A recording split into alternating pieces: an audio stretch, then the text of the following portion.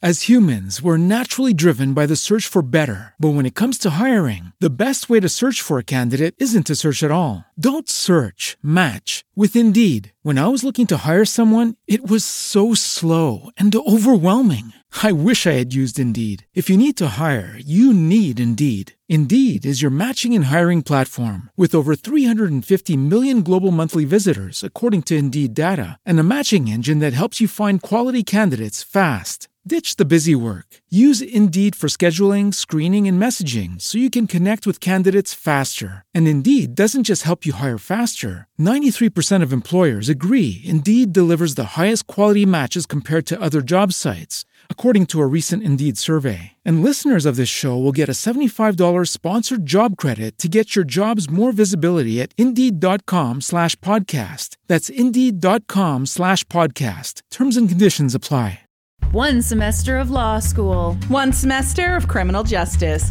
2 experts. I'm Kristen Caruso. I'm Brandy Egan. Let's go to court. On this episode, I'll talk about the first fugitive ever captured by America's Most Wanted. And I'll be talking about the murder of Ashley Peoples.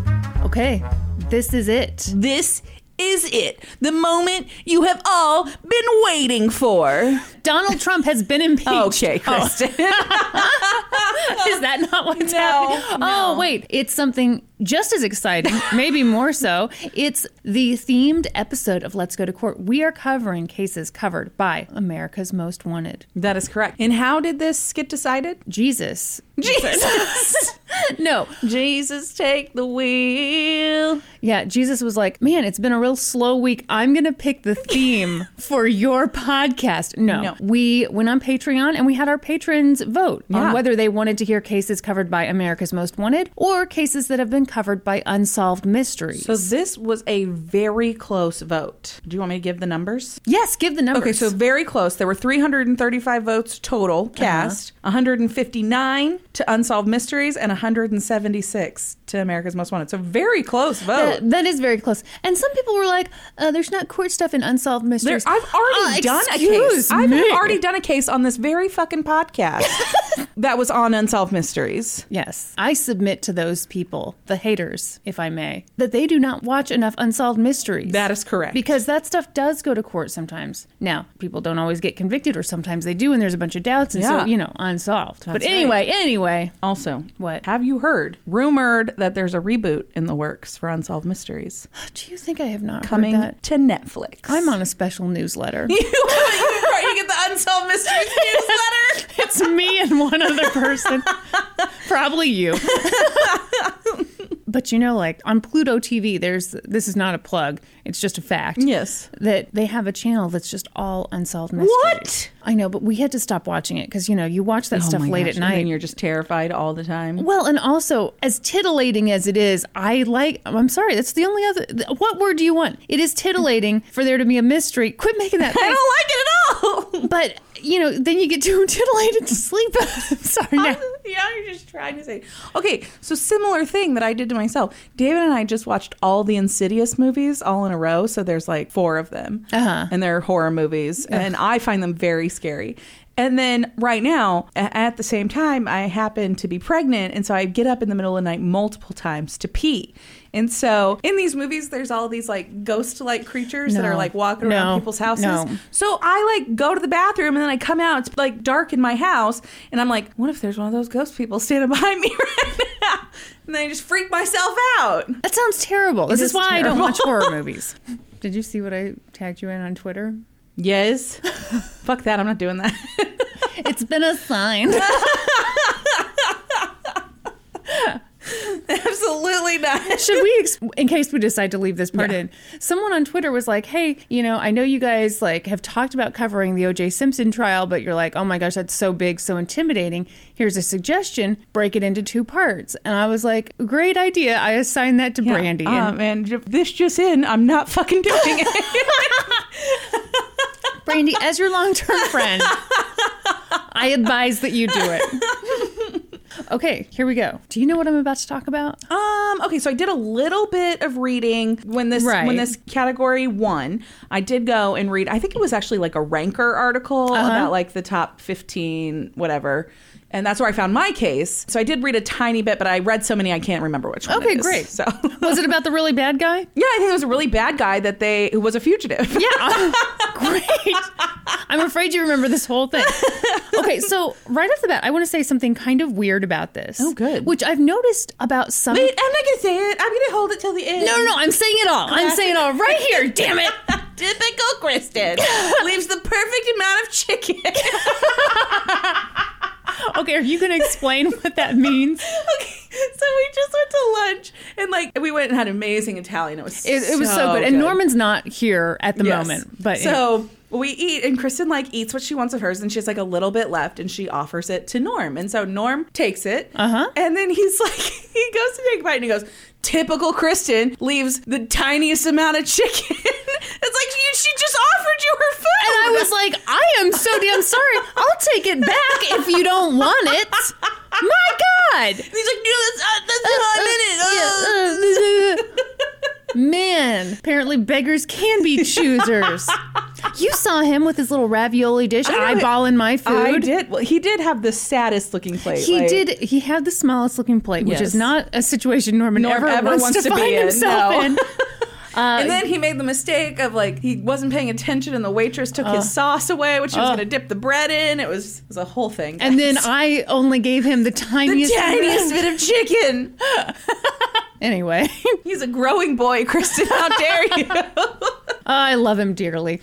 Okay, so the thing I was going to say about this case that is a weird thing that I've noticed about 80s cases. Okay. Sometimes with 80s cases, it's they're not old-timey enough for anyone to have gone back and done a really cool deep dive into them.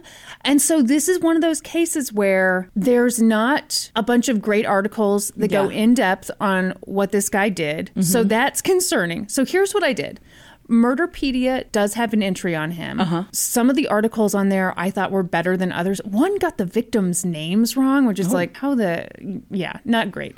Anyway, so there's not even a Wikipedia entry for this guy. Yeah, there's not on my guy either. Interesting. Which is shocking. I was shocked too. But anyway, so what I ended up doing was I got what I could from the internet, and then I went on newspapers.com and I found a bunch of articles from back in the 80s.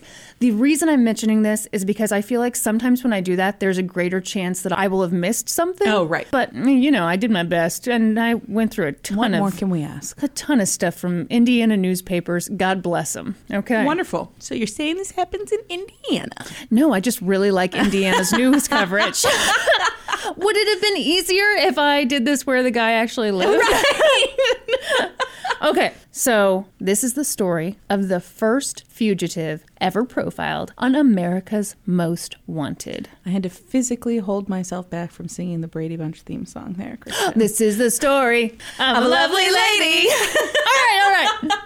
No, there's nothing lovely about this guy. Oh, I also have in my notes here, just a warning, this guy sucks. For some reason, I was genuinely surprised by how awful he was, and I had to remind myself, it's America's Most Wanted. They're not, It's not like America's, we kind of hope we find these guys. Hey, this guy's kind of a pain in the dick. It'd be nice if we could catch him. No, it's the Most Wanted. Most Wanted. Okay. David James Roberts was born in Perth Amboy, New Jersey, which sounds made up, but I Googled it. It's a real place, and it looks lovely. And he was very enthusiastic about being a criminal. So I don't have much on his early life, but one article said his first adult arrest happened when he was 22 years old, which I don't think they call them adult arrests, but we get the idea. Yes. He probably had a bunch of stuff as a juvenile. A juvenile record, yeah. A while later, when he was in Indiana, he started doing this super fun thing where he would go up to a woman, he'd rape her, rob her, and lock her in the trunk of her car. Oh my gosh. Yeah. Great guy. So he did this to at least 2 women before he was caught. Oh. Yeah. So you might be thinking, gee, that's really terrible. I bet he went away for a really long time for that. No. No, he did not. For whatever reason, he was only convicted on armed robbery charges. So he was sentenced to 12 years in prison. Wow. While he was in prison, David participated in some sort of prison riot, that involved a lot of people. Yeah. Anyway, yada, yada, yada. 6 years into his sentence, he was released on parole. So now it's December 12th, 1972. Sorry. I was waiting to unzip my vest. I'm gonna unzipped it so fast. Well, I was, trying to get on with the story, but then it made too loud a noise and you made a face, and now everyone knows that I just took my vest off. Took your clothes off. And I'm topless telling this story. Please, Kristen, stop sexually harassing me. So now it's December 12th, 1972. And our boy Dave. My half birthday. It's also Norm's half birthday. Oh, gosh. Okay, I made fun of you for always being obsessed with your half birthday. Yeah. But then the last time when I asked you, why are you obsessed with it, it made me kind of sad. Yeah. Do you want to tell people why you're obsessed with your half birthday? Yeah, because that's the day that you got to bring treats and celebrate your birthday if you have a summer birthday. So let me tell you a very sad story that I just learned today. What? So my brother-in-law, James, so my sister, Casey told me this today because the episode that came out today when we're recording this is the one that we dedicated to her birthday. Yes. Both our crimes had something to do with her birthday. And she said, you guys got pretty close to my half birthday because their half birthday was just a couple days ago. So, and she said that James, her husband, had never heard of a half birthday. He didn't really know what that was. And I was like, that's weird. What about school? And she said, so his birthday. Oh no. Is it summer and winter break? Yes. His birthday is June 24th. So his half birthday is December 24th. Randy, your baby. I know. This little baby, isn't going to get to celebrate their birthday at school. It's going to be real sad. Poor baby. And poor James. Yes, poor James. I felt really sad for him. Should we go bring him treats now? We should, yeah. He'd be like, what the hell? Let's leave right now. Okay, we're back. So our boy Davey, he is free as a bird on parole. Great. A bird that has to check in with the other birds. Yes. Less than a year after he was released, he went to a store in White River, Indiana, and got himself a new set of tires. The shop put the new tires on, and David was like, thank you so much, and he drove off into the sunset without paying. Oh. So Bill Patrick was... What? How did he get his keys without paying? Usually that's how the exchange happens. Well, maybe it didn't back in the 80s. Maybe. But also, I think this guy was fairly charming, just from the little that I've read about him. Yeah. Yeah. Didn't seem like a super bad guy. All right. So, he drives off with his new tires. Yeah. Didn't pay a thing. And Bill Patrick was the manager of the store. And I think he handled the situation like any manager would. He called up the police, said what happened.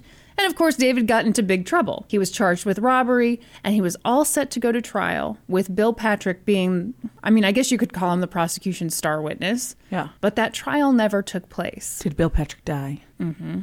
Was he murdered? On the evening of January 20th, 1974, David went to Bill Patrick's home with a 5-gallon jug of gasoline. Oh my gosh. And it's unclear whether he strangled or smothered Bill and his wife Elizabeth, but at any rate, he murdered them, and their infant was in the home. Oh my God. And then he lit the house on fire, effectively murdering 3 people. I read in one other article, most of them don't mention this, but I believe the couple also had another daughter who was a little older, and she was at a friend's house. Oh my gosh.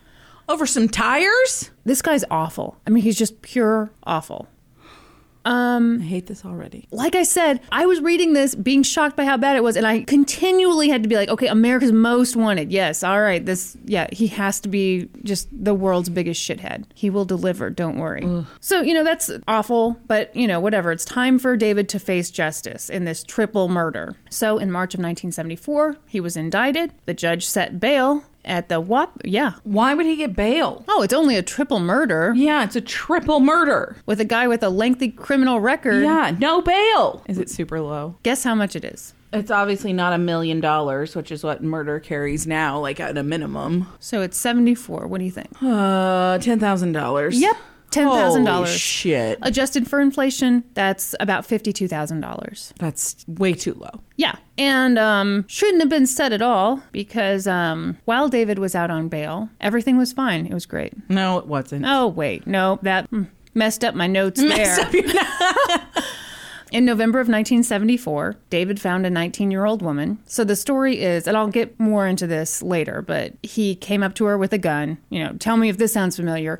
He rapes her twice, puts her in the trunk of her car, but she had her infant son with her. No. So David didn't just rape this woman. He took her son into the woods, abandoned the baby there. And by the time she got free, and by the time people were aware that there was a baby missing, the baby had died. What was the point of that? If you're looking for logic in this guy, I don't think there's, it's just horrible. Oh my gosh. Yeah, the baby had been left alone overnight in an Indiana winter. Excellent. Yeah. But don't worry. Police tracked David down, and of course he had a gun, which was like the least of their worries, but still a no-no. And because of what he'd just done, he was now facing 4 murder charges plus kidnapping, rape, and arson. Excellent. Yeah, I mean, like, Yeah. good grief. Yeah, but obviously he gets away because this is America's most wanted. So Brandy, the look on your face. I hate this. I'm sorry. I'm sorry. At the trial, where David was accused of murdering the Patrick family. So, they obviously break this,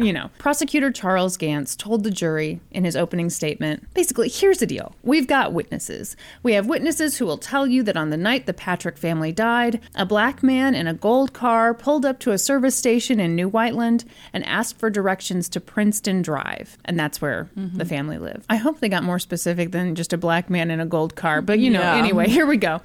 We also have witnesses who saw David James Roberts buy a 5-gallon gas can on that very same night. And guess what? Police found that exact same gas can by the burnt body of Bill Patrick. He talked about motive, about how Bill Patrick was going to be the key eyewitness in this robbery trial. David's defense attorney was Tom Jones. And he was like, it's not unusual to be loved by anyone. And they were like, can you get to the point, sir? And then he was like, what's new, pussycat? Whoa, whoa, whoa. This is circumstantial. Whoa, whoa, whoa. And I mean, poor Tom Jones, great music, couldn't find a great defense for this guy. I mean, how do you defend this? Yeah. So what he tried to say was like, this is very circumstantial, and the evidence will show that no one knows what happened to the Patricks after they returned home from an evening out. Okay. Like, really? I think we can figure it out. Yeah. Once the trial got underway, a gas station attendant confirmed that, yes, the gas can that was found near Bill Patrick's body was definitely the one he'd sold. So this had to be so creepy. They bring in the gas can, and they're like, how do you know that this is the one you sold? Well, it had, in his own handwriting, it said $5 on it or whatever. And he was like, yeah, I recognize my own handwriting. But there was some debate as to whether he could positively ID David James Roberts as the guy who bought the gas can. In court, he said, I'm sure it was David. I'm sure it's that guy. But the defense was like, how convenient. You weren't that sure earlier, but you're sure now? Interesting. And the guy was like, yes, now please leave me alone. Yes. A coroner testified that Bill and Elizabeth had died from some type of smothering, suffocation. They also had like some neckties by them, so it was kind of unclear exactly how they died, but it was obviously a homicide. Yeah. They died before the fire started, and their infant daughter had died of smoke inhalation. A forensic pathologist testified that he believed that the fire had been set to try to conceal the crime. Right. So there was a lot of speculation as to whether David would take the stand, because if he did... Wait, are you okay? Yeah, no, I'm trying to figure out why it would be a good idea for him to take the stand. I think the only argument is he was up for the death penalty, and when you've got your life on the line, maybe you want to do what you can to defend yourself. Well, and it would humanize you too, like the jury. Maybe. More difficult probably to... You know what? That's a good point. It probably is more difficult to sentence someone to death when you've heard them speak. But... He didn't do it? He didn't do it, which is wise, because if he had, that would obviously open up opportunities for the prosecution to bring up all these prior bad acts and all that. Yeah. You okay? Yeah. You like that chair? I had to ditch that pillow. Too much for you? Yeah, I didn't leave enough room in the chair for my booty. Don't brag. It's rude. It's rude to brag to those who have so little. No way consider that bragging. Oh, really? In 2020? I almost said 2019. I'm trying to catch up. In 2020, it's not a humble brag to talk about your big ass. Really? All right. I'd like everyone else to weigh in on Twitter, please. So the jury deliberated for 4 hours, and they found him guilty. Yes. David James Roberts was sentenced to die by electric chair. How did he escape from prison? Wouldn't you like to know? I would. Can you please tell us? Stay tuned for next week. No! Part 2, Electric Boogaloo. Oh, and I just talked about the electric chair. I'm sorry. How shocking. Oh. Sorry. That's the sound of everyone turning this podcast off. Okay, so at some point, due to some very boring, drawn-out arguments about Indiana state law, which I'm not going to go into because I fell asleep reading about it, David's sentence was commuted to 6 life terms. Wow, okay. Fast forward to 1977. Now, How many years is that? 3 years, I think. Okay. Yeah. Now, David James Roberts was on trial for raping the 19-year-old woman. And as I told... Oh, you okay? I have like a big gas bubble right here. It's called a baby. It's called a baby. You're not going to be able to belch that out. Oh my God, don't push it out. Oh my God. Continue on. Sorry, I apologize. You look like you're really struggling here. I need to burp, but it's not ready yet. Still cooking. Still cooking below the surface. Patty, cut all that out. No, we're leaving this in. Patty, cut it's every hilarious. bit of that out. It's hilarious. We're leaving it in. Is this where we say we've got an editor? I know, we should introduce Patty. You guys, we have an editor now. We're official. Oh. We're like such a big deal now. We are. We're hugely famous. We have exactly one employee on our payroll. And Patty, please leave that all in. Patty, cut it all out. So now David James Roberts was on trial for raping the 19-year-old woman I talked to you about earlier and killing her infant son. Okay, this was actually the 3rd trial. Did he manage to escape while he was at trial? That's the easiest way to do it, is while you're being transported. Can you keep your maternity pants on? Sorry. I mean, how he gets away. I'm getting to it. How I'm getting soon? to it. I mean, in a matter of moments here. It's in this very script that I am reading to you right now. You know, it's funny. If you don't interrupt me, I get to it faster. Ow. But that's what I tell kids when they're moving during haircuts. If you sit still, it'll go even faster. Now Kristen's in slow motion over there. What is your favorite color? You stop it. If you had to pick one. Black. Because it is the most dominant of colors. Would you please go? So this was the 3rd trial for this rape and murder. The first trial ended in mistrial. The second trial ended in a hung jury. So here we are for the 3rd time. Oh my god! And all you can think about is, when does he become a fugitive? But the prosecution's like, can we just get this over with? Also, can you imagine being the victim? First of all, you have to go through this shit. And then 3 trials? Yeah, no. Ugh. So the victim said that on the night of November 14th, 1974, she was driving along, and as she reached an intersection, I don't know if she had to come to a stop or she slowed down. As she did that, a man she now identified as David James Roberts came up to her with a gun. He forced himself into her driver's seat and drove her to the parking lot of an apartment complex. Okay, see here. What? One thing. What? I mean, I'm not going to be able to climb over the console of my car into the passenger seat. It's simply not happening. So what happens when a guy's like trying to force me at gunpoint to get into the passenger seat? I've thought about this a lot. I think the struggle here is she had a baby in the car. Yeah. So she's not going to get out and run. Yeah. She's going to stay in that car. Yeah.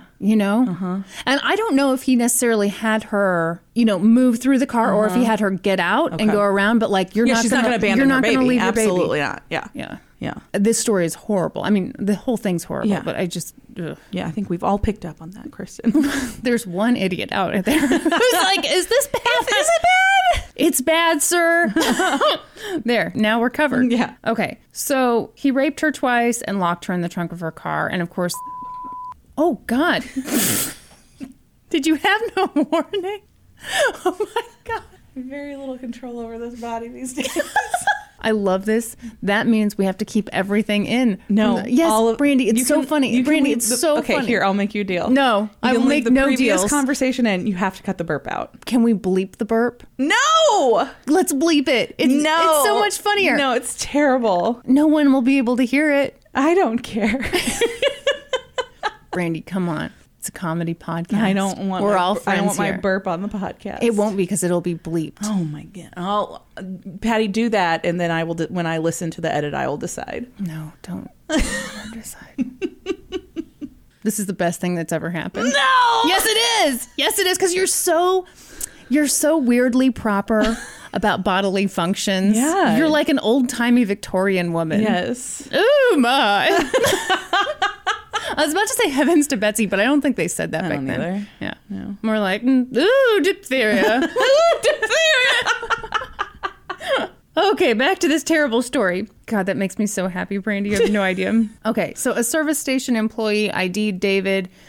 David's wife, Connie, was like, well, he has a wife during all of I know. I read that and it was like a bomb was dropped on me. I'm like, what the hell? This is the downside to just reading snippets from old newspaper articles. As you read stuff like that, you're like, I would like to know more, please. Yes, I need to know everything about Connie. Well, don't worry. Connie says, oh, don't worry. He was with me all evening. We fell asleep in the living room together. Yeah, reading our Bible. Yep. We share one Bible and we read one word at a time. It takes forever. We always fall asleep. And the defense was like, well, there you have it. No woman would ever give a false alibi for a man who left a baby to die. That's not true. Well, you sound like the prosecution. That's not true at all. Again, though, these poor public defenders, what can you say? Yeah. What else can you say? So the prosecution was like, for sure a woman would do that. I mean, it just depends on the woman. And I mean, I'm sure she wasn't being treated well anyway. And the jury agreed. They found him guilty of kidnapping, rape, and murder. In other words, the justice system was like, here, buddy, have some more life in prison. You're locked up forever and you're never getting out for sure. And that's the story that has nothing to do with America's Most Wanted. How does he escape? So the connection to America's Next Top Model? The connection to America's Most Wanted is while David was in prison. They had it on sometimes, and he really enjoyed the program. Tell me how he becomes a fugitive. He was like, I am titillated. Stop saying titillated. It doesn't mean horny, Brandy. It just sounds like it means that. Sounds like, never mind. What? Like, I just get like an image when you say it. Of tits, yes. But like, you know. What, wobbly tits? What's that? Like hard-nipped tits. Well, yeah. Why are you acting like that's such a... Excuse me, folks. I was just interrupted. My phone went off because Taylor Mack is now following us on Twitter. Taylor Mack, I hope you hear this and you poop your pants. Yes. I hope you're pleased with yourself for interrupting our podcast. Damn it, Taylor. Maybe I should silence my phone. Could be a lesson for me. Anyway, so David didn't want to do life in prison, Brandy. So he appealed, and, you know, that didn't go great because he was for sure awful. And so then he made a plan to escape. Shawshank Redemption style. In October of 1986, David had been in prison for quite a few years, and he was like, oh no, oh, I'm having difficulty breathing. Oh, I have tuberculosis. Oh my, the diphtheria. Take me to a doctor. So he was taken to a local hospital and he was examined by a doctor and everything went fine. You'll be relieved to know. I know you were really concerned. I'm not concerned. Very concerned. On the way back, they obviously had him chained up like you do. He's a prisoner. And I think we can all relate to this. It was around noontime. People were feeling a little hungry, feeling a little peckish. So the two guards... Around about noon when your appetite's poking at you. What's that from? It's an old... Okay, so it's an old Snickers commercial, but I only know it because it's part of an old Paula Poundstone stand-up routine. This is like the third time you've mentioned Paula Poundstone on this podcast. I love her. She was very much effective in your life. She was. I think she's hilarious. So he's with these two guards. They stopped at a restaurant. I think they stopped at like a fast food place. They mentioned burgers. They got something for David. And they only sell burgers at fast food restaurants. I'm just imagining if you've got a... Well, he's not a fugitive yet. He's not a fugitive yet, okay, Kristen, because you won't get us there. You're the one talking about Snickers commercials. I just imagine if you've got a prisoner in the car and you're going to spring for the prisoner's lunch. I mean, are you really going to take him to You're probably right. Yeah, all right. Yeah, right. So here we go. One article said loosened his chains so that he could eat. Another one said uncuffed him. I think they uncuffed him. Yeah. And like the dick that he is, he, bam, pulled a gun on them. Shut up. So it is believed that someone might have snuck him this gun while he was in the hospital. It wasn't one of their guns? No. He pulled a gun on them. Wow. He was like, okay, you two get in the back seat. So they did. And he handcuffed the officers, took control of the van, and headed off toward Hammond, Indiana. Which some of the articles are like, this is not in the direction of the prison. It's like, what? No shit. He's not driving back to the prison. I just want to drive a van. At some point, he stopped to make a phone call, and that's when the two officers made their escape. They didn't die? No. Wow. Side note, one of these officers got demoted, And the other one got fired because it was discovered that he or she, I don't know, had been smuggling contraband into the prison. My tinfoil hat is on real tight about this whole situation. Yeah. Because this guy murders everybody, but he didn't murder them. Murder them, yeah.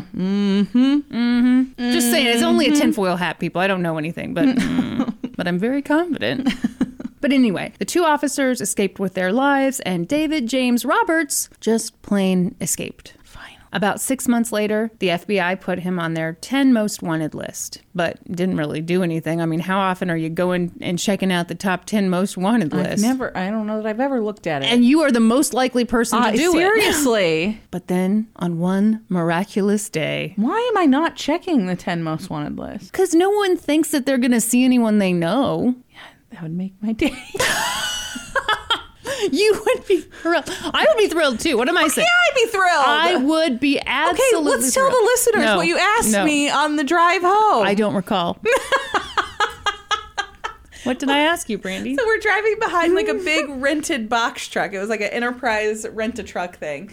And first of all, we were very alarmed because I hate those situations anyway, because there's always, people who are not trained to drive that big of a vehicle driving those things. And there's snow on the ground in Kansas City right now. Yeah, it's like snowing today, and like this thing was having trouble staying in its own fucking lane. Yeah, it was real wobbly down the highway. And so we're driving, and Kristen goes, what would you do right now if the back of that just flew open and there were 3 people tied up back there? I said I would be very excited. Because we would get to be the hero. Yes, we get to be involved in some crazy takedown. Oh, man. We would follow that van. Oh, hell yes. You know what? We'd be like an action movie where you would pull up the car real close and we'd be like, hop on! And they'd jump out and, it'd be terrible. So you're telling me that if you looked at the FBI's 10 most wanted list and you recognized the Joe who lives 3 doors down. Oh, my God. And his real name is what? Henry Ford, and he's wanted for murdering his entire family. I would be like, I'd call Keith Morrison first, obviously. Because you have his number? Yes. Can't believe you haven't shared that with me. Who am I fooling? I'd be thrilled to help out in a crime situation. Yeah, absolutely. So anyway, he's on the 10 most wanted list, didn't do anything until one miraculous day, a fantastic brand new TV show changed the world. I'm talking, of course, about America's Most Wanted. That was my James Lipton impression. Excellent. It debuted on February 7th. Wait, is he the Actor Studio guy? Yeah, the guy with the mustache. I love him. He is very enthusiastic about every actor who comes on his show. Obviously. Yeah, but some of them, No, every one of them are amazing on there. Not every one of them. Yeah. My favorite question. If heaven is real, what's the first thing you want to hear when you get there? What's the first thing you want to hear? I don't know, but Liam Neeson's answer made me cry. What is it? He said, I don't know if I can say. Really? Here's a bottle of wine. Your wife's inside waiting for you. Oh, man. Yeah. Oh, man. Right. Oh, Liam. Yes. Oh, no, Martina. Doesn't take much these days for you to burp or cry. Are you ready for some fun facts about America's Most Wanted? Yes. Lay them on me. Okay, these come from Wikipedia, Excellent. so no one debate me. Okay. All right. 100% correct. Like all things that Americans love, America's Most Wanted is not originally American. No. The concept for the show comes from a German show, which I cannot pronounce. Do you want to try? Ergelgru. Please. That's an Office joke. Oh. That you would get if you were cooler. I like The Office. I don't... You say you like The Office. I've seen almost every episode of The Office, but I've not. It's not one I've seen like everyone a million times. That is the most offensive thing you could say to me. I've Why? seen almost every episode of The Office. It's possible that I have seen every episode. Okay, well, the last couple seasons are real rough. They're terrible. Yeah. But anyway, it also takes inspiration from a British show, which I can't pronounce because that's English, and I'm great at English. Crime Watch. Okay, here's another fun fact. We all know that the great John Walsh was the host of America's Most Wanted. Yes. But he was not their first choice. Far from it, Brandy. So they were actually... See, like the story that everybody knows is that he started the show because of his son. That's not true. Hold on to your pants. You guys, just for reference, Brandy grabbed maybe a 1/4 inch below her bra. That's how high up these maternity pants are. So here's a few people that they considered to host America's Most Wanted. Okay. Bob Woodward, Oh, yeah. who broke the Watergate scandal with Yeah. Carl Bernstein. Linda Ellerby, do you remember her? She hosted Nick News. Oh, yeah. Yes, okay. Snooze Fest. I know. It won a bunch of awards. I just needed it to get over so I could watch Are You Afraid of the Dark? And are you ready for the big one? Yeah. This made, you know him. You love him. He's got teeth like a beaver, eyes like a shark, and a big old boner for Donald Trump. What? That's right. You guessed it. The man who was considered as the host for America's Most Wanted was none other than the one, the only, Mr. Rudy Giuliani. Holy shit. What? Yeah, they wanted Rudy Giuliani. Oh my gosh. Was Rudy Giuliani doing television work at the time? I believe he, he wouldn't have been finished being mayor of New York at that point. They decided he was too handsome to host the show. No, that's a joke. The truth is that Jesus intervened. So at some point during the early stages of the show, someone suggested that a man named John Walsh could be the host. So let's talk a bit about John Walsh. Yes. Because you just kind of touched on it. Yeah. Up until the early 80s, John Walsh was just kind of a pretty normal guy. He has a degree in history from the University of Buffalo. And in the years after he graduated college, he, and I'm quoting, became involved in building high-end hotels, which is the most comically vague thing I think I've ever heard in my life. Weird investor, I'm getting? Yeah, it doesn't sound like construction crew. Yeah. It sounds like it could be involved in Yeah. any level. So he was, handing out hand towels in high-end hotels. So he and his wife, I don't know how to pronounce this name, Reve, R-E-V-E. R-E-V-E? Reeve? Reeve? I don't know. That's beautiful. I think Reeve sounds great. Name your baby Reeve. It's really cute. Take that home.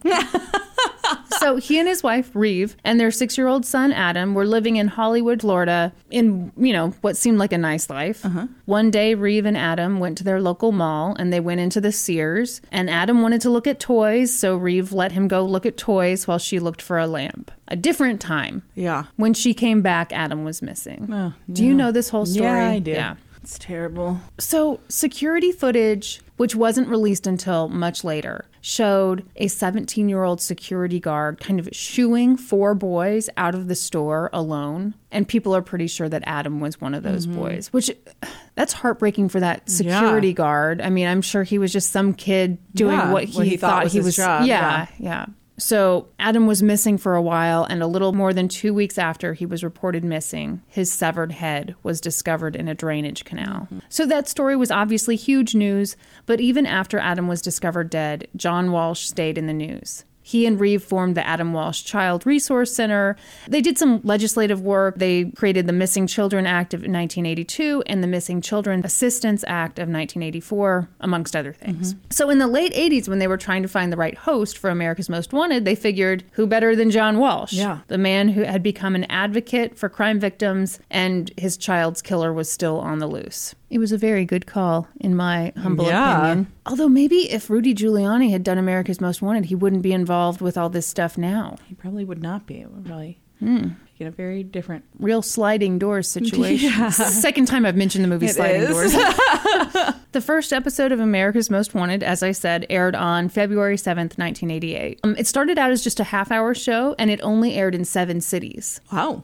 Okay, people were really freaked out about this concept at first because I guess they thought that it would lead to everyone calling the police on like their neighbor, their brother, all kinds of stuff, which isn't really what happened. Yeah. But anyway, the first show told the horrifying story of serial killer and serial rapist David James Roberts. They showed pictures of him, they detailed his crimes, and of course they posted a phone number where people could call in with information. And boy, did they. As soon as the segment on David James Roberts ended and they went into commercial break, the hotline was a-ringin'. Over the course of the evening, they received more than 1,200 calls. Most of the tips came from New York, specifically Staten Island. Oh my gosh. What's with your face right now? I'm very interested. I'm listening. You're really like, I'm very into this. People kept saying roughly the same thing. Yeah, that David James Roberts guy, he looks a lot like this other guy I know. A guy named Bob Lord. Bob Lord. Which sounds fake. It does sound Right? fake. Bob Lord was the director. Rob God was already taken. Bert Holy Spirit was the second choice. So Bob Lord was the director of a local homeless shelter. I'm sorry, I don't know why I stumbled over that. People were shocked to see him on America's Most Wanted. Yeah. Which I would love to know more about this because, they always say they're shocked, but I mean, a bunch of people called the hotline. So how shocked can you really be? I don't know. They said he was gentle and compassionate and that he worked really long hours helping people, but they called the hotline anyway. At some point that evening, a woman called the hotline and she was like, I think I'm dating that guy. Oh, no. Yep. Yep. Oh, my gosh. What if... What? Yeah, what if you saw Norm on there? I would shit my pants. Yeah, same. I'd be as good as dead because I hate it when people say I'm not a good liar because it's like a humble brag. But like, I don't think I could be the type of person who's like, hey, hon, I'm just going to go out to the grocery store. Right. I think he would know immediately. That something was up? Yeah. Yeah. No, that would be horrible. Yeah. What would you do? If I saw Norm on there? No, if you saw David on there. No, what would you do if you saw Norm on there? I would call you immediately. Mm-hmm. I would call you before I called America's Most Wanted. Yeah. Yeah. I honestly think what I would do is I'd probably make up some story and tell you I needed you to come to my house. Yeah. Yeah. Just to like get you away. Uh-huh. And then... Help, I've fallen and I can't get up. Yeah. Yeah. And sure. then I'd figure something out. And then I have to tell you. Oh. I like how seriously we take hypothetical situations. Because we're looking at each other like, oh, God, that'd be so bad. It'd be so terrible. bad. I don't think it's going to happen. I don't either. Only because the show's not on the air anymore. So she's like, I think I'm that guy's girlfriend. And they were like, huh, but what? She's like, yeah, he's in the hospital right now. He's pretty sick. You guys should probably go get him. So the investigators were like, screech! That's the sound of them like Peeling driving. out, Yeah. They showed up at the hospital. They ran to David James Roberts / Bob Lord's room, and it was empty. The only thing left There was behind. just like a piece of paper like spinning on the ground like he just... You know left. what it was? What? It was a copy of the TV Guide, and it was opened to a promo for America's Most Wanted's coverage of David James Roberts. No! Okay. Here's the thing. You made that up. No, I didn't, but I think someone did. Oh, okay. So that comes from the America's Most Wanted website, which I think that is just too good to be true. I don't believe that. Here's what I believe. He's in a hospital room. They probably had a TV in there, and it's the 80s, so they probably had TV guides. So maybe a TV guide was in the room. Yeah. But I don't believe that they came in and, right open to the spot. Yes. No. But it's good storytelling. So tip of the hat to you, liar. Anyway. Brandy, no one can hear you tip your hat. They could hear you burp, but they couldn't hear you stop tip it right now. Brandy burps. Stop it. I just love it because I burp all the time. And one time you do it and you just want to fall through the whole floor and die. Are you going to be okay? I'll be just fine. Do you want me to stop talking about it? Yes. Weird. But David / Bob / Rob God didn't stay hidden for long. 4 days after the segment aired, they found him hiding out on Staten Island. Where? Okay, you want to know the truth? Mm-hmm. I actually found the address in a newspaper article, and I pulled it up, and I was like, "That looks kind of shitty." And then I thought, "But that's someone's house now, and I don't want to be rude." Yeah. All right. But they probably know that it was their house, and well, they're not listening. Probably not. How do you know? Well, just statistically, Can you what are the imagine chances? if one time we give out an address and somebody who's listening is like, "Holy shit, that's my house." That would be the craziest thing. Yeah. Almost as crazy as you watching America's Most Wanted and seeing Norman on there with no glasses. That's all he's done. It was, we find out that he's really like 56 years old. That would kill me just because I hate age gaps so much. It was official. The first fugitive ever profiled on America's Most Wanted had been caught thanks to America's Most Wanted. On January 27th, 1989, David James Roberts pled guilty to being extra douchey and also for escaping custody. He was taken back to prison in Indiana, and he remains there. Unless he's dead by now. I couldn't figure it out. So, just as long as he's locked up. He's either dead or still in prison. Yeah. One or the other. They're not letting him out to go eat a cheeseburger anymore. Thank goodness. On a side note, just because I mentioned John Walsh's son and said that the person who killed him hadn't been found, okay, your eyebrows are so high on your head right now. I just want to do a quick little thing.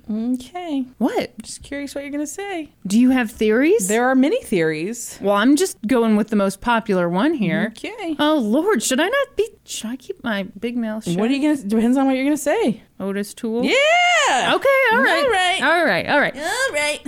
So the most popular theory is that Adam was murdered by a serial killer named Otis Toole. Otis was in the area at the time of the murder. There was some evidence connecting him to the case. At one point, he confessed to it. At another point, he recanted it.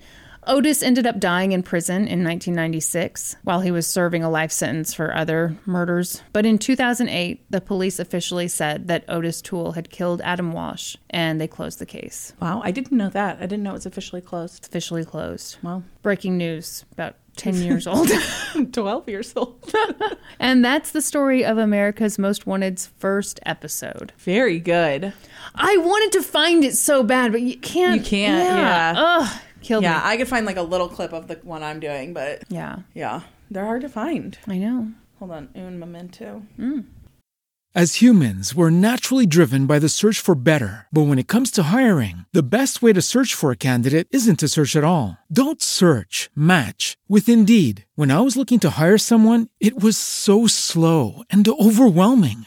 I wish I had used Indeed. If you need to hire, you need Indeed. Indeed is your matching and hiring platform with over 350 million global monthly visitors, according to Indeed data, and a matching engine that helps you find quality candidates fast. Ditch the busy work. Use Indeed for scheduling, screening, and messaging so you can connect with candidates faster. And Indeed doesn't just help you hire faster. 93% of employers agree Indeed delivers the highest quality matches compared to other job sites, according to a recent Indeed survey. And listeners of this show will get a $75 sponsored job credit to get your jobs more visibility at Indeed.com/podcast. That's Indeed.com/podcast. Terms and conditions apply. So I'm kind of excited for this one because this is one that I know the name, but I know nothing about the case. So I thought that I recognized the name too, but once I read the details of the case, I didn't know anything about it. So well, then maybe I'm full of shit too. There's an actress who's named this, and so that might be why it sounds familiar. Okay, but anyway, this is a tough case. It sucks. This is the murder of Ashley Peoples. Patricia. Nope. You know what? You have trouble with the name Patricia. Is that what you're about to say? Yes. Patricia Baskerville had an uneasy feeling. It was the early morning hours of August 8th, 2008, and she'd been unable to reach her daughter, Ashley Peoples, for the entire day. Patricia was on vacation in Alabama while her daughter, Ashley, was back home in Connecticut. They lived in Hartford or just outside of Hartford. Anyway, Ashley had left vacation early and headed back. But it was very out of character for Ashley to go an extended amount of time without checking in with her mother. Ashley was extremely responsible, especially by the standard to which most 22-year-olds are held. Like, she was just very responsible. She was so responsible, in fact, that was the whole reason that she'd returned from vacation early, so that she wouldn't miss work. She knew she had to get back and get a couple things done before she returned to work. She needed to get her hair done. And so she was not going to let that affect her work. She should cut her vacation short to do that. She took her job in the business office of a CarMax very seriously. So Patricia knew that Ashley had plans the whole day that she went back. She had to get her hair done. She was going to get her nails done. She was going to get her eyebrows done. And based on a picture I saw, I think Ashley got her hair done like in braids. So it's something that would take several hours. Oh, okay. Yeah. And so it wouldn't have been unusual for all of these things together to take up the whole day. Sure. So initially, Patricia wasn't like that concerned about it.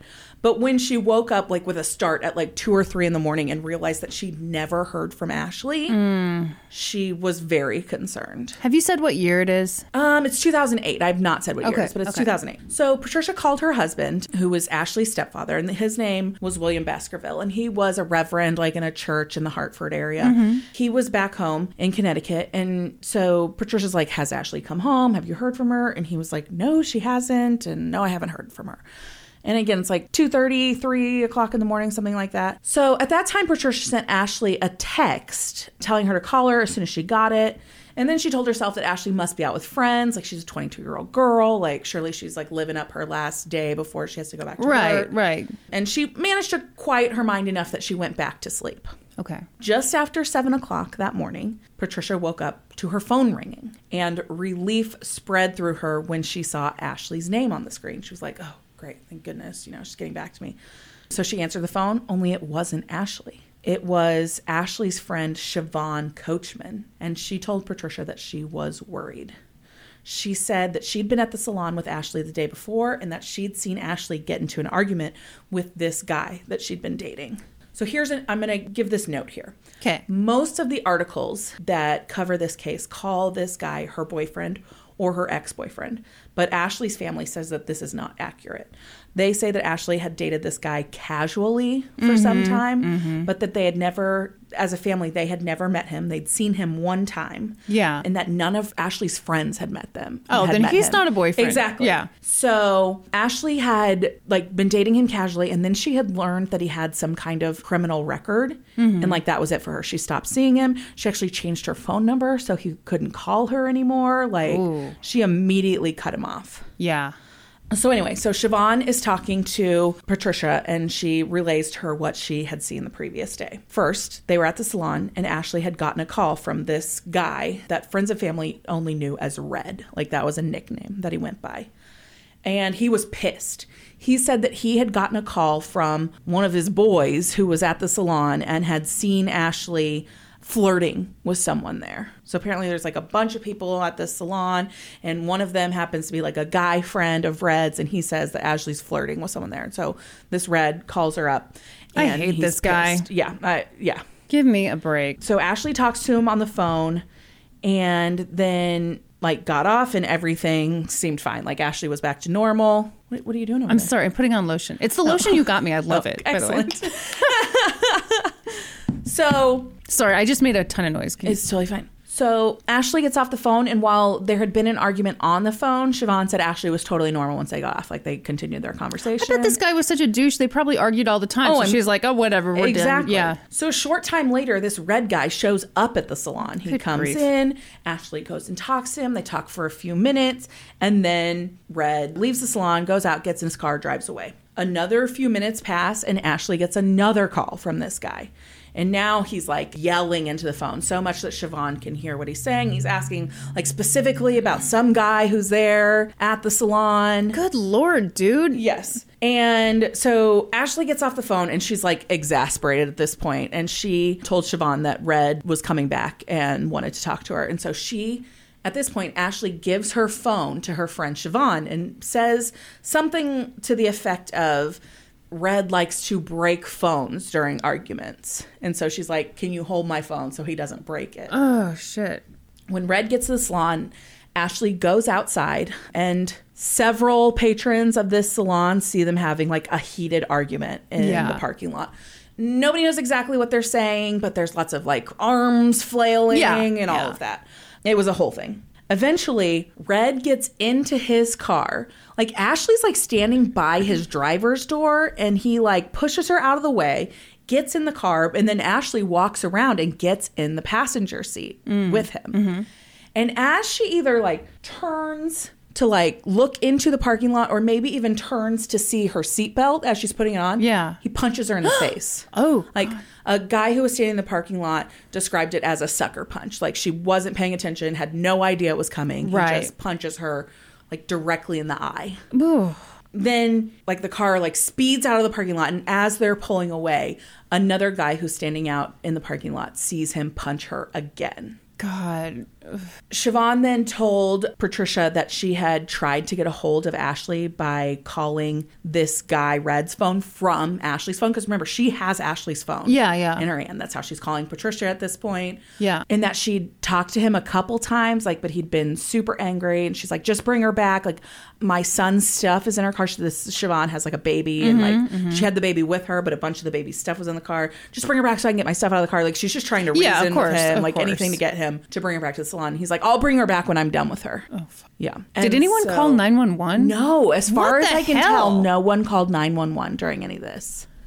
So many of the people there, it seems, knew Red in some way. That maybe it was not getting involved in that, or a respect thing. I don't know. But it seems that no one... People are also very weird about domestic violence. Absolutely. Where they feel oh, well, it's just between those two. It's none of my business. Yeah.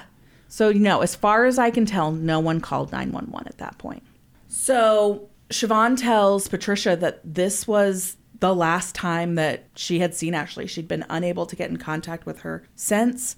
And so Patricia said her reaction immediately was actually that she was angry with Ashley.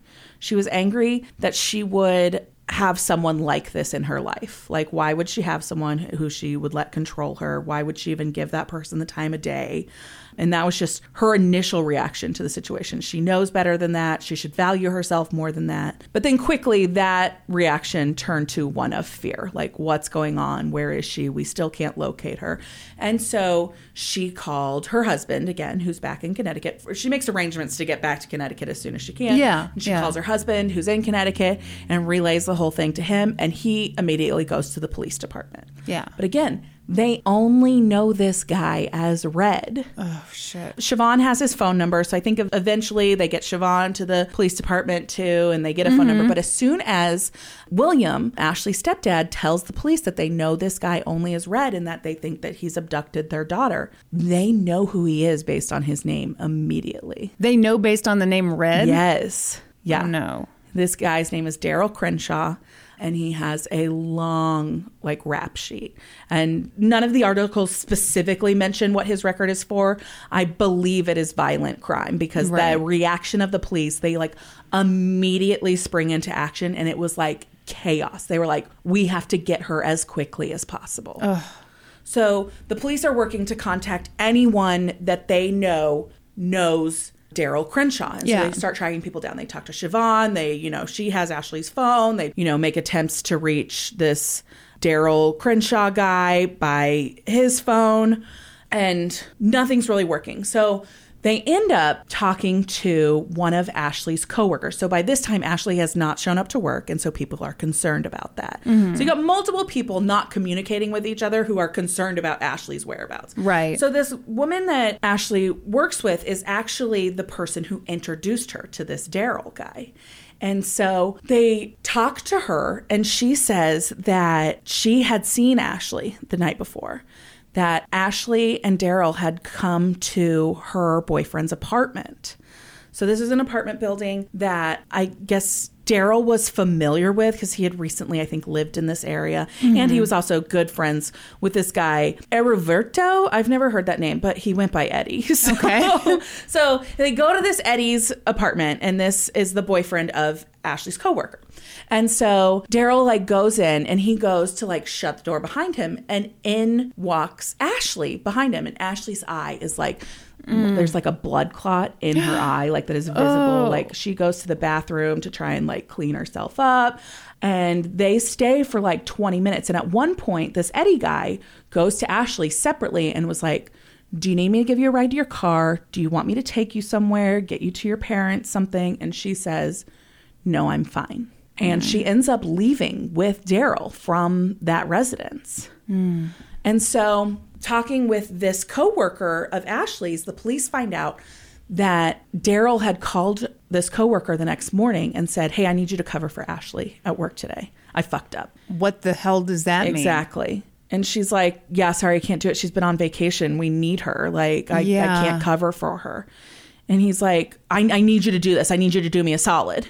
And she's like, yeah, I'm not going to be able to do that. Let me talk to Ashley. Mm-hmm. And he's like, Ashley's sleeping right now. I can't give you the phone. Mm-hmm. I can't give her the phone. Mm-hmm. And so she is alarmed at this point, obviously. But she doesn't really know what that means. I think everybody had an inkling that this guy could be violent to some degree. But again, you never want to suspect, he's murdered her. No, exactly. So at this point, the coworker is just like, Ashley needs to be here for her 1:00 shift. And that's kind of where she leaves it. She makes several attempts later in the day when Ashley doesn't show up to call Daryl with no luck. She never reaches him. Yeah. So by this point, the police have put out an alert that they're looking for Daryl Crenshaw, that they believe that he has a petite African-American woman in his that he's kidnapped her or abducted her in some way, or that she might be being held against her will. And this guy calls the police and says, hey, I noticed my neighbor last night. I've got this new neighbor. I don't know his name. I haven't met him, but I noticed him pull up to his apartment last night and carry a petite African-American woman from the car into his apartment. And he said that he watched him carry her and that she was draped over his arms, like kind of like you'd carry a baby, like, you know, and he said he assumed at that time that she had like had too much to drink or something. She was drunk, so, yeah. But when he saw the news alert, he became very concerned that it was something else. Yeah. And so police are like, well, that's fucking terrible. This is bad news. In the meantime, they start talking to more people that they know this Daryl guy. A day goes by. It's like August 10th by this point, and they track down his whereabouts on August 9th. He has spent the day on a date at Six Flags. Are you kidding me? It was like a first date with some girl. And the girl talks to police at some point, and she's like, yeah, it was kind of weird. Like halfway through the day, he had like this breakdown, and he was like, he just kept saying, I saw her face. She wasn't breathing. What? And then like he pulled it together, and we had a great rest of the day. Oh my God. And when the park closed, his friend came and picked us up. They took me home. He dropped me off. We like talked at the door for a minute, and he said he wished that we'd met under different circumstances so you could be my girlfriend. What? And then they'd kissed goodbye. Yeah. And so she's like, yeah, the whole thing was pretty fucking weird. Yeah. Yeah, it sure was. Yeah. Typical day at Six Flags. Yeah. So they tracked down this friend who had been the one that had picked them up from Six Flags. And she was a friend of Daryl's and said, yeah, I picked him up and I took his date home. And then he asked me to take him. What a weird thing that he wasn't driving. I know, he has a car. With blood in it. Wouldn't want to take that on a date. Nope. You sure wouldn't. Yeah. So this friend is like, yeah, I picked him up. After we dropped the friend off, he asked me to drive him out of town. I did. I drove him out of town and I dropped him off. And he said if anybody asked me to say that I'd taken him to Maine. Whoa, okay. Yeah.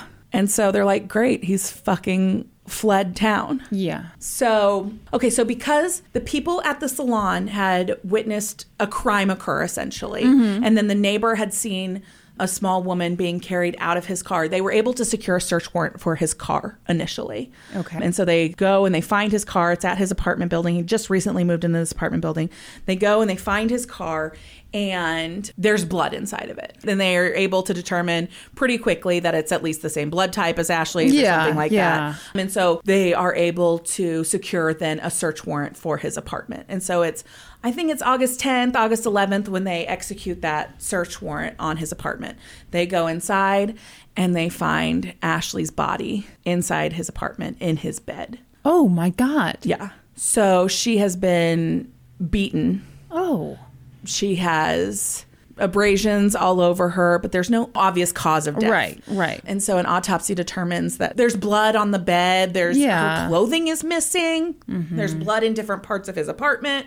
So an autopsy determines that she has been the victim of blunt force trauma to the head and neck and intestines. Oh, God. So she has been... So he just beat her up. He just beat her up, and that she likely lived for several hours after her injuries were inflicted. So he'd beat her up, he'd placed her in his bed, and then he'd covered her with a blanket. And then he'd gone on a date to Six Flags. Oh, my God. And then he'd fled town. Yeah. Crazy. I believe I said that his car was found at his apartment complex. I actually think his car was found at his friend's residence, the friend who picked him up from Six Flags. Okay. So he'd like driven to the friend's house. Right. So that he could leave his car that had blood in it. And then that friend had been his like chauffeur for his date. Great. Yeah. Okay. So Ashley had trauma to the head, trauma to the neck, trauma to the scalp, arms, left eye, abdomen. She had fingernail marks on her neck. She had petechial hemorrhaging in her eyes and gums, which all are signs that she had been strangled. Yeah. But that was not determined to be her cause of death. She had been strangled at some point. God, what an awful. Oh, it was terrible. Yeah, it was determined that Ashley had been alive when all of these injuries were inflicted upon her, and she had lived for several hours after them. Obviously, the death was classified as a homicide, and so... no kidding. Yeah, and so these two incidents, so the murder actually happened in, I believe it's Infeld, which is near Hartford, and the kidnapping itself happened in Hartford. So they move forward with charging him in both of these cities, with one with kidnapping and then one with the murder. But they don't know where Daryl Crenshaw is. And so at some point, they decide that they are going to get this story told on America's Most Wanted. Hell yeah. And they get a segment run multiple times on America's Most Wanted. Is that unusual? I think it is unusual. Yeah, that seems unusual. Yeah, it runs several times on several episodes of America's Most Wanted. Actually, you know what? They used to do the, I don't know how long they did this, but they did like their own, they didn't call it their own Most Wanted, but they would like do little updates like we're still looking for blah blah blah, we're still looking for blah blah and so blah. I think that's the kind of thing here. Ashley People's family said that this was like just the absolute best thing that could happen, obviously because it leads to his capture, but also they said it just got the word out about what had happened. It got everybody looking, and it made them feel like the police really cared about their case, because the police were completely the ones who organized this. They didn't reach out to America's Most Wanted themselves. Like the Hartford Police Department is the one who did it and arranged all of it. Okay. When the first segment ran, something was released to the public for the first time, something that had not been told before. So on August 18th, Ashley's father, her stepfather, this William Baskerville, he got a phone call from Daryl Crenshaw. What? It was like a very quick conversation, somewhere between 30 and 60 seconds. He said that he was sorry about what he did to Ashley.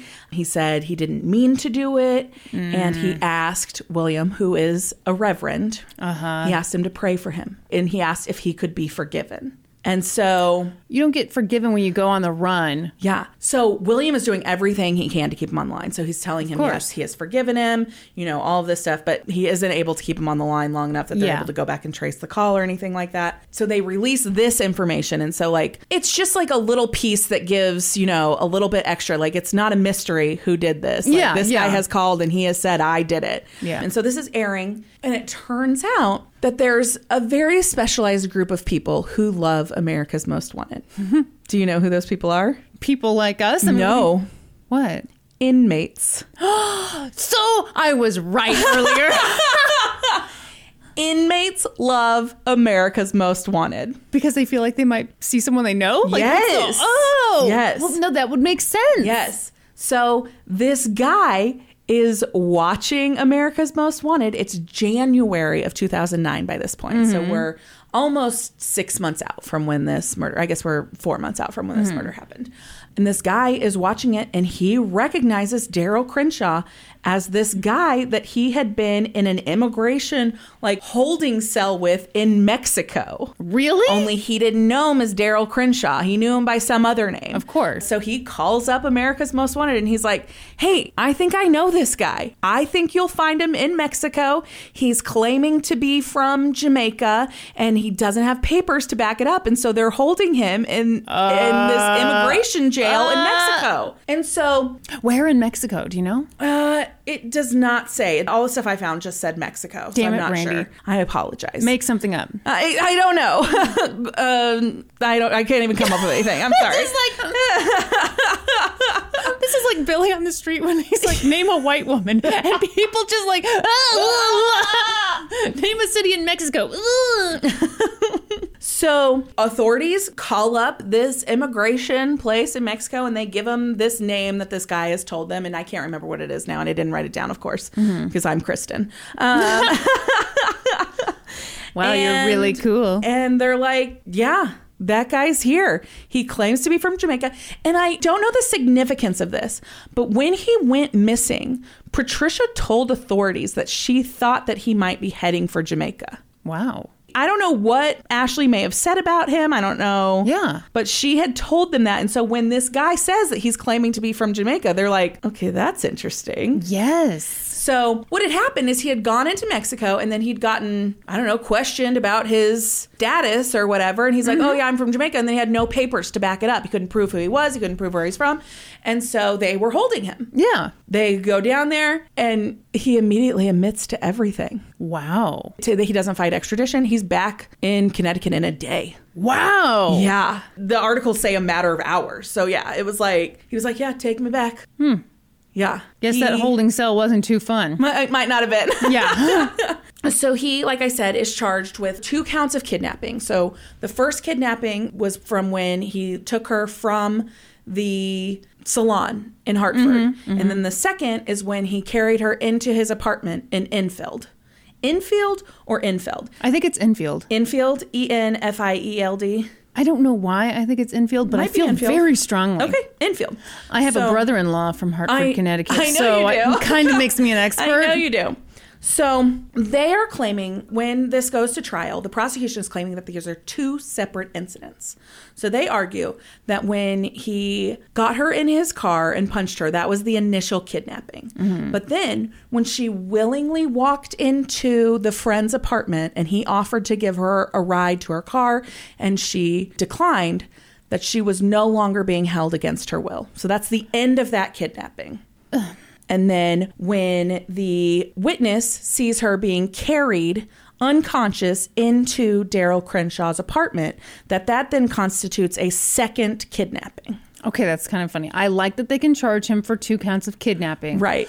But just because she said no doesn't mean that she really wanted to be be him. I agree completely. I think it could mean that it's too scary. It's too scary. It's too dangerous to leave. Yes. This is safer. Yes. Than trying to get away from him right now. Yeah. I completely agree. Yeah. Yeah. And then, of course, they try him for murder. So when these charges are initially filed, they charged him with a capital crime, which means that they had the ability to seek the death penalty. Right. So in Connecticut, there's like 8 different things that qualify something to be designated like a capital crime. Right. And one of them is a murder that takes place in the process of a kidnapping. Okay. And so everyone thought that's what they, were going with. Sure. They ended up dropping that designation before trial. Really? Yeah, they did not designate it as a capital crime because I think it became too difficult to prove that the actual murder took place during the act of the kidnapping. Yeah, okay.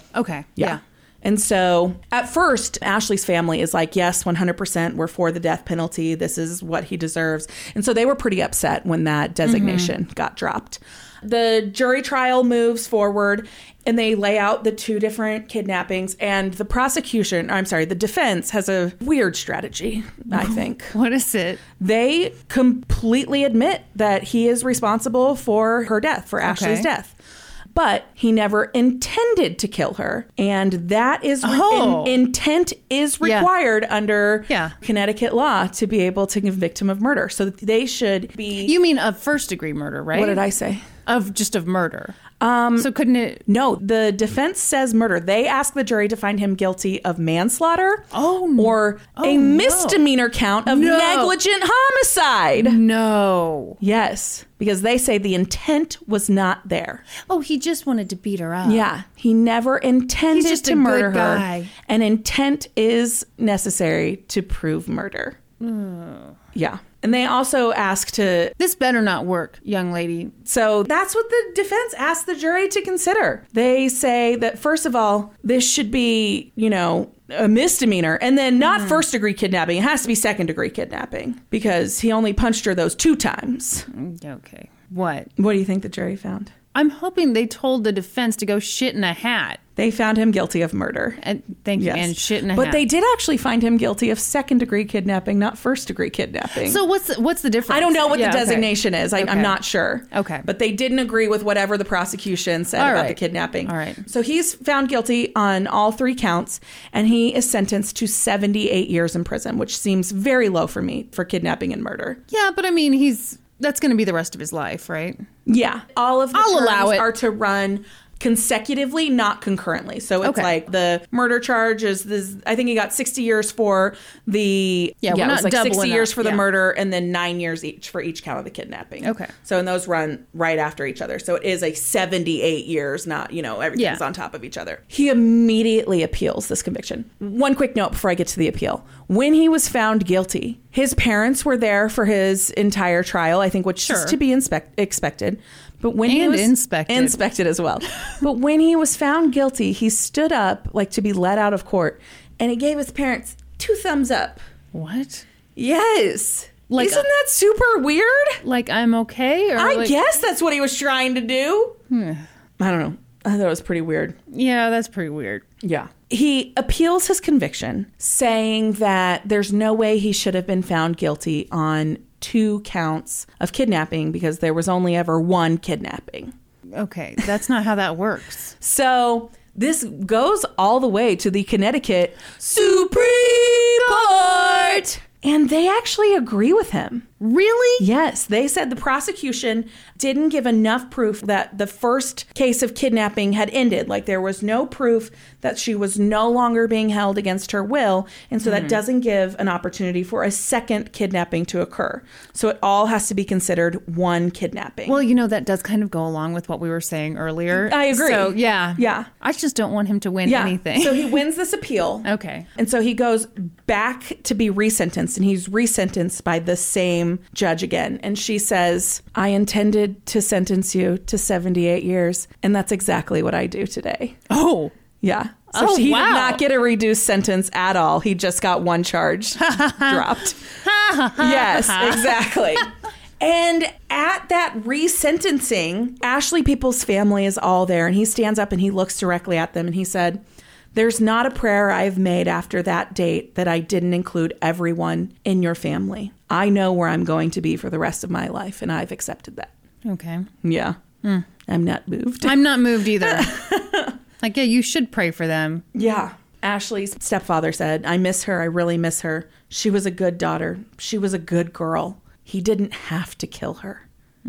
Since his conviction, Daryl Crenshaw has made headlines a couple of times. Oh, good. For like good deeds and stuff? Oh, yeah, because he's just like a model prisoner. No, one was for possessing child pornography in prison. What? How? Ew! Yeah. Yuck. How do you do that in Okay, prison? so this is the craziest story. So he's like in his cell one day, and the guards get some tip, and they come and do like a surprise search of his cell. As soon as they walk in, he goes, you got me. And he takes a cell phone and he throws it as hard as he can against his cell wall. He breaks cell phones. Yes. And so they take the cell phone, they take a bunch of stuff from his cell. He manages, to me, it sounds like it was some kind of flip phone or a low grade smartphone because it like cracks the screen when he does it, but it doesn't break the phone. However, it does have a passcode, and so they can't get into it. So like a couple months go by and they're like looking through some other stuff that they've confiscated from his cell. And one of the things is like book that's got all these random numbers written in it. So they start punching in numbers to the his phone. Password book. And one of them works to unlock the phone. And on the phone, they find a bunch of stuff about what's going on in the prison. And they also find a bunch of images of child pornography. Great. Yeah. Like, young children. Okay. Terrible. Yep. I know that he was charged with this. I could not find what additional stuff he got tacked onto his sentence for it. The second time that he made headlines from prison is when he was highlighted as having a profile on a dating service that matches up prisoners with women. Ladies. Yeah. There's someone better out there for you, I promise. Oh, my. Yeah. So that's the story of Daryl Crenshaw and how America's Most Wanted brought him back from Mexico. I can't. Oh, man. Yeah. The articles all say that America's Most Wanted is very popular with inmates. And it was an inmate who led It doesn't surprise me at all. Yeah. What could be more exciting than like the possibility of seeing someone you know? Yeah. Ugh. Well, that was terrible. It was. I've got a crazy story to tell you that's more lively than either of these. Oh, does it involve child porn? And if so, how much? It does not. Oh, great. No. Okay, so this is a run-in my parents had with the police yesterday. Okay, what is with our I know, right? Run-ins? Okay, go ahead. Okay, so it was like 7:30 yesterday morning. My mom is getting ready for work. My stepdad's retired, and so he's at home. And there's a knock on the door at 7:30 in the morning. And so Steve, my stepdad, goes and he answers the door, and there's two police officers standing there. And they're like, "Are you Steve Bourne?" And he's like, "Yeah." And they're like, "Is your wife Vivian?" What? And so Vivian is my mom's legal name, but nobody in the world calls her that. Okay, I was going to say, no. Yeah, nobody in the world calls her Vivian. She goes by Lynn, which is her middle name. And so he's like taken aback for a second, and then he's like, well, yeah, she goes by Lynn, but yes. And they're like, we have gotten a call from someone, and then they're trying to remember where this person called from. It's some M state, and they can't remember. And this woman that's called them is very concerned because she typically in the past has talked on the phone to Vivian once a month and now hasn't heard from her in a year. And so she's called the police and asked for them to do a welfare check. Oh my God. On her. And so Steve's like, yeah, I mean, she's here. And so he goes and gets my mom. My mom comes down and she's like, yeah, I'm alive. So it turns out that my mom's 90-year-old great aunt Marcia in frickin' Michigan has been trying to get a hold of her, but she has their old home phone number and they don't have a home phone anymore. And she's been trying to get a hold of my grandmother. My grandmother moved into assisted living, so she has a new phone number. And so when she couldn't get a hold of anybody, which my mom was already confused because they said that she talked to her every month, and my mom's maybe talked to her Aunt Marcia on the phone like 3 times in her life. Yeah. But when she couldn't get a hold of anybody, she called the police and asked for a welfare check. Oh, poor great aunt. Poor great Aunt Marcia. Very concerned. Steve almost got away with it. If it wasn't for that meddling great aunt. Well, my parents... I know, you got to tell about your parents running with the police. You know what? I don't think I should, just because nothing would give my dad greater pleasure than to come on the podcast. Oh, you're right. And drag the story out for 2 hours. The bottom line was, how do I give like the basics of it? They were at a campground. They're RVing right now, loving life. Yeah. And in my dad's words, Grandma Grump, who ran the campground, thought that they were pulling out without paying for the day, and they got surrounded by 4 cop cars. The whole police force coming down on them. Nothing has given my dad greater joy than that story. He went in our Discord. So my dad wrote the story up on Facebook, which, you know, any great moment in Dad's life, he puts on Facebook. Yeah. Welcome back, Norm. Oh, here he comes. What do you got there? He's got the weirdest looking beer ever. What is that? Cracking open a cold one. Well, tell her what it is. It's a lager from Ballast Point. Okay. San Diego brew. Excellent. Grab yourself a chair. Yeah, you want to sit? Yeah. What's up? How was the episode? Well, so I'm telling the story. So Brandy's parents just had a run-in with the law. And as you know, the great DP and Sheree had a run-in with the law. But anyway, I was just saying that Dad teased it in the Discord. But tell how they... Oh, yeah. So he said, something about had a crazy run-in with the police. I wrote about it on Facebook. Come check it out. Like, anybody can just go check out his Facebook. Clearly, DP doesn't know how Facebook spoken works. Like a true old man. Yeah, he's like, everybody come check it out. That's not how that works. Oh, classic DP. Classic DP. Oh, anyway. Goodness. So we'll have to have him back. And he can tell the story in detail.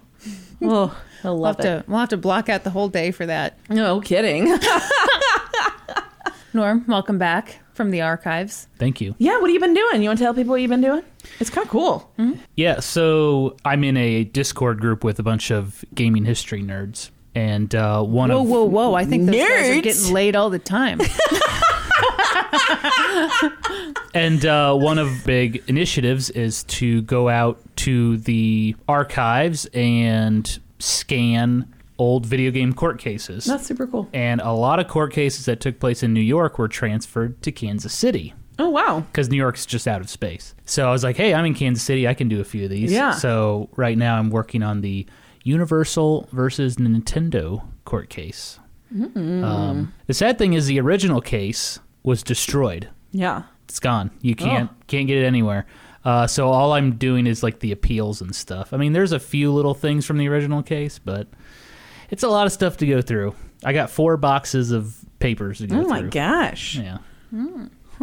Oh, no. It's fun, though. You get some insight that you never see anywhere. Yeah, that's cool. So when are you guys going to go to the archives and research some cases? Probably never. Yeah, I can't say I'm unless we one day do like a new podcast where we do a deep dive into one crime. Yeah. Yeah. But I like what we're doing I like now. what we do, too. I think that would be really interesting. Ugh.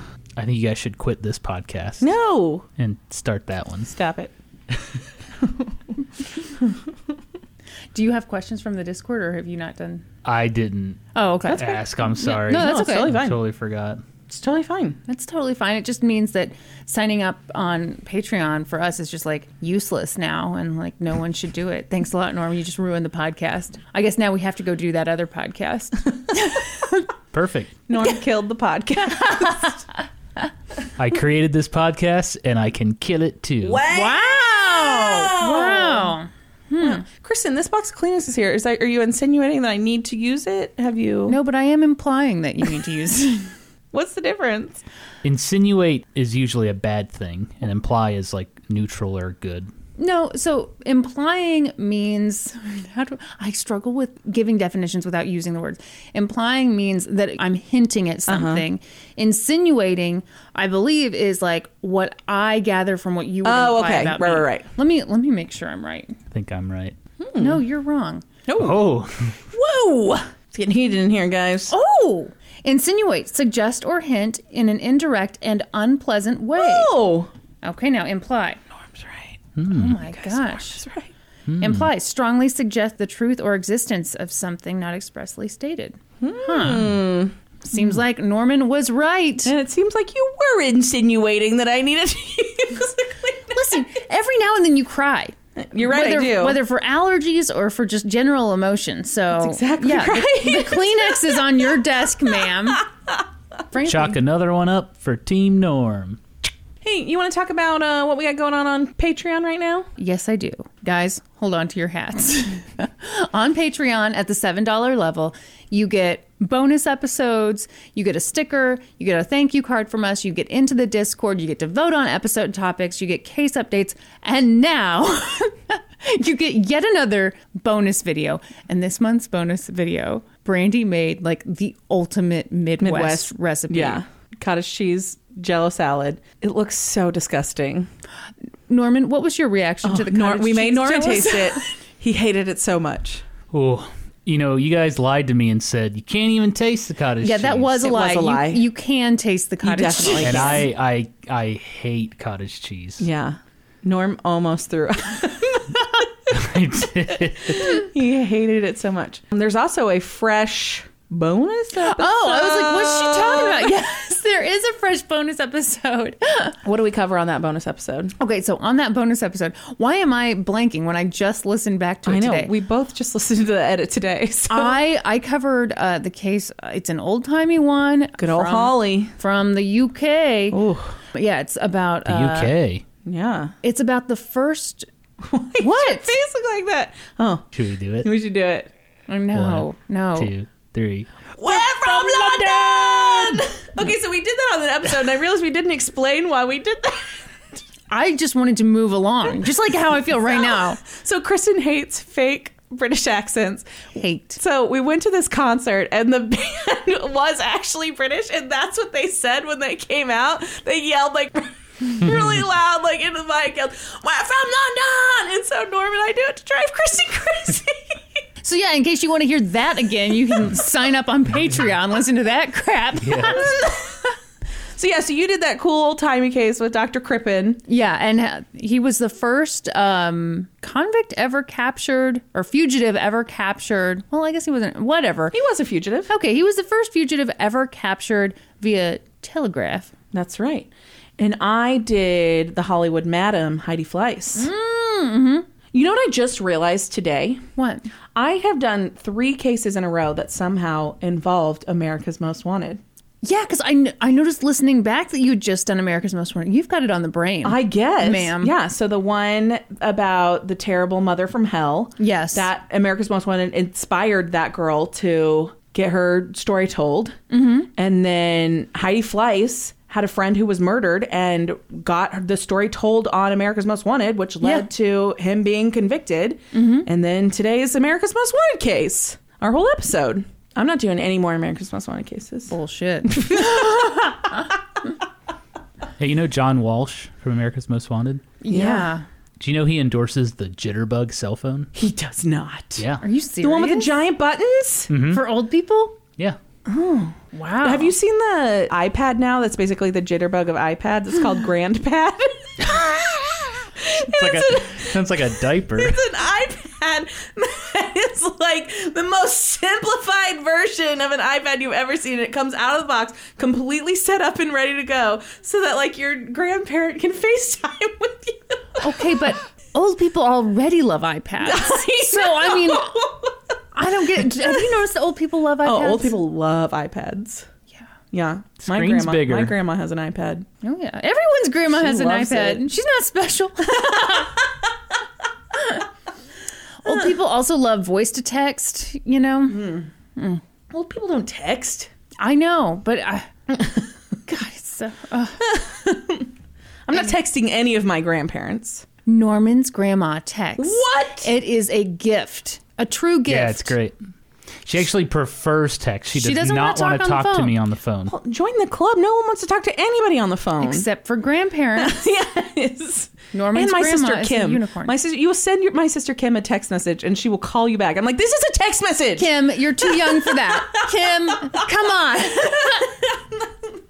on. So anyway, the whole point of that was that we got exciting stuff going on our Patreon, so you should definitely join. Speaking of exciting stuff on Patreon, when you sign up at the $7 level, you get inducted onto this very podcast. That's exactly right. I was wondering where the fuck you were going with that. Really? This is what we do at the end of every sorry. episode. Is this I've got new? it pulled up, though. Oh, wow. I'm ready to go. Anyway, this week we are wrapping up with people's favorite beverages. Wonderful. Kristen, what should people do for this week's inductions? What do you want them to do while they're being done? You want them to watch an old episode of America's Most Wanted? I want you to put on a trench coat, walk down a dark alley, and talk seriously into a camera.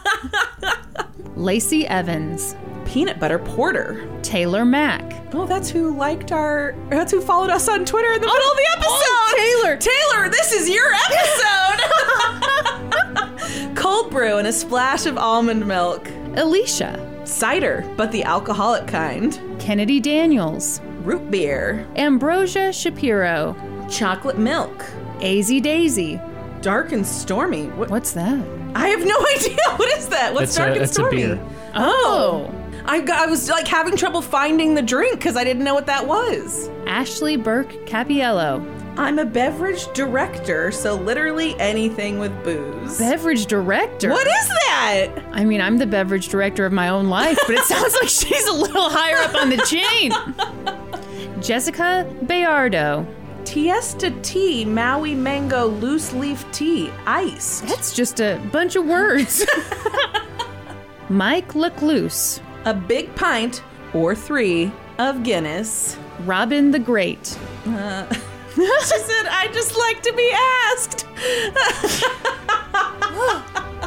Hannah Swartz. Big Red. What's that, red cream soda? Yeah. Yeah. Really popular with barbecue. Belinda Pilger. Fresh squeezed lemonade. Stephanie Newsom. Bottle of DP. Slushified. Oh, that's what I was my gonna say, dad that's what loves. your dad loves. Yes. That's like pretty much frozen. He calls it a recipe. He puts it in the freezer for like a couple hours and pulls it out. That's so funny. That's exactly what DP likes. Oh my gosh. Okay, this woman did not give us any help on her 2 last names, and she said, good luck. Okay.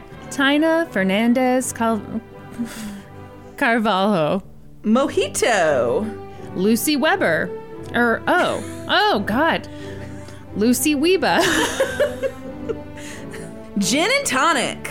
Oh God. I feel like people are just fucking with us with their names now. I feel like I'm just terrible with names. I shouldn't be allowed to read anything. Anybody's names. By the way, welcome To the Supreme Court. Jeez. Thank you guys for all of your support and joining the Patreon. If you're looking for other ways to support us, please find us on social media. We're on Facebook, Twitter, Instagram, Reddit. Anywhere else? No, All that's the it. places that we are. That's all the places. Excellent. If you think there's another place we should be, let us know. And then please subscribe to the podcast wherever you listen and rate us and review us on Apple Podcasts. And then be sure to join us next week. When we'll be experts on 2 whole new topics. Podcast adjourned. And now for a note about our process. I read a bunch of stuff, then regurgitate it all back up in my very limited vocabulary. And I copy and paste from the best sources on the web, and sometimes Wikipedia. So we owe a huge thank you to the real experts. For this episode, I got my info from Murderpedia, Wikipedia, and newspapers.com. And I got my info from the Journal Inquirer, the Hartford Courant, NBC Connecticut, and the Court Record. For a full list of our sources, visit lgtcpodcast.com. Any errors are, of course, ours, but please don't take our word for it. Go read their stuff.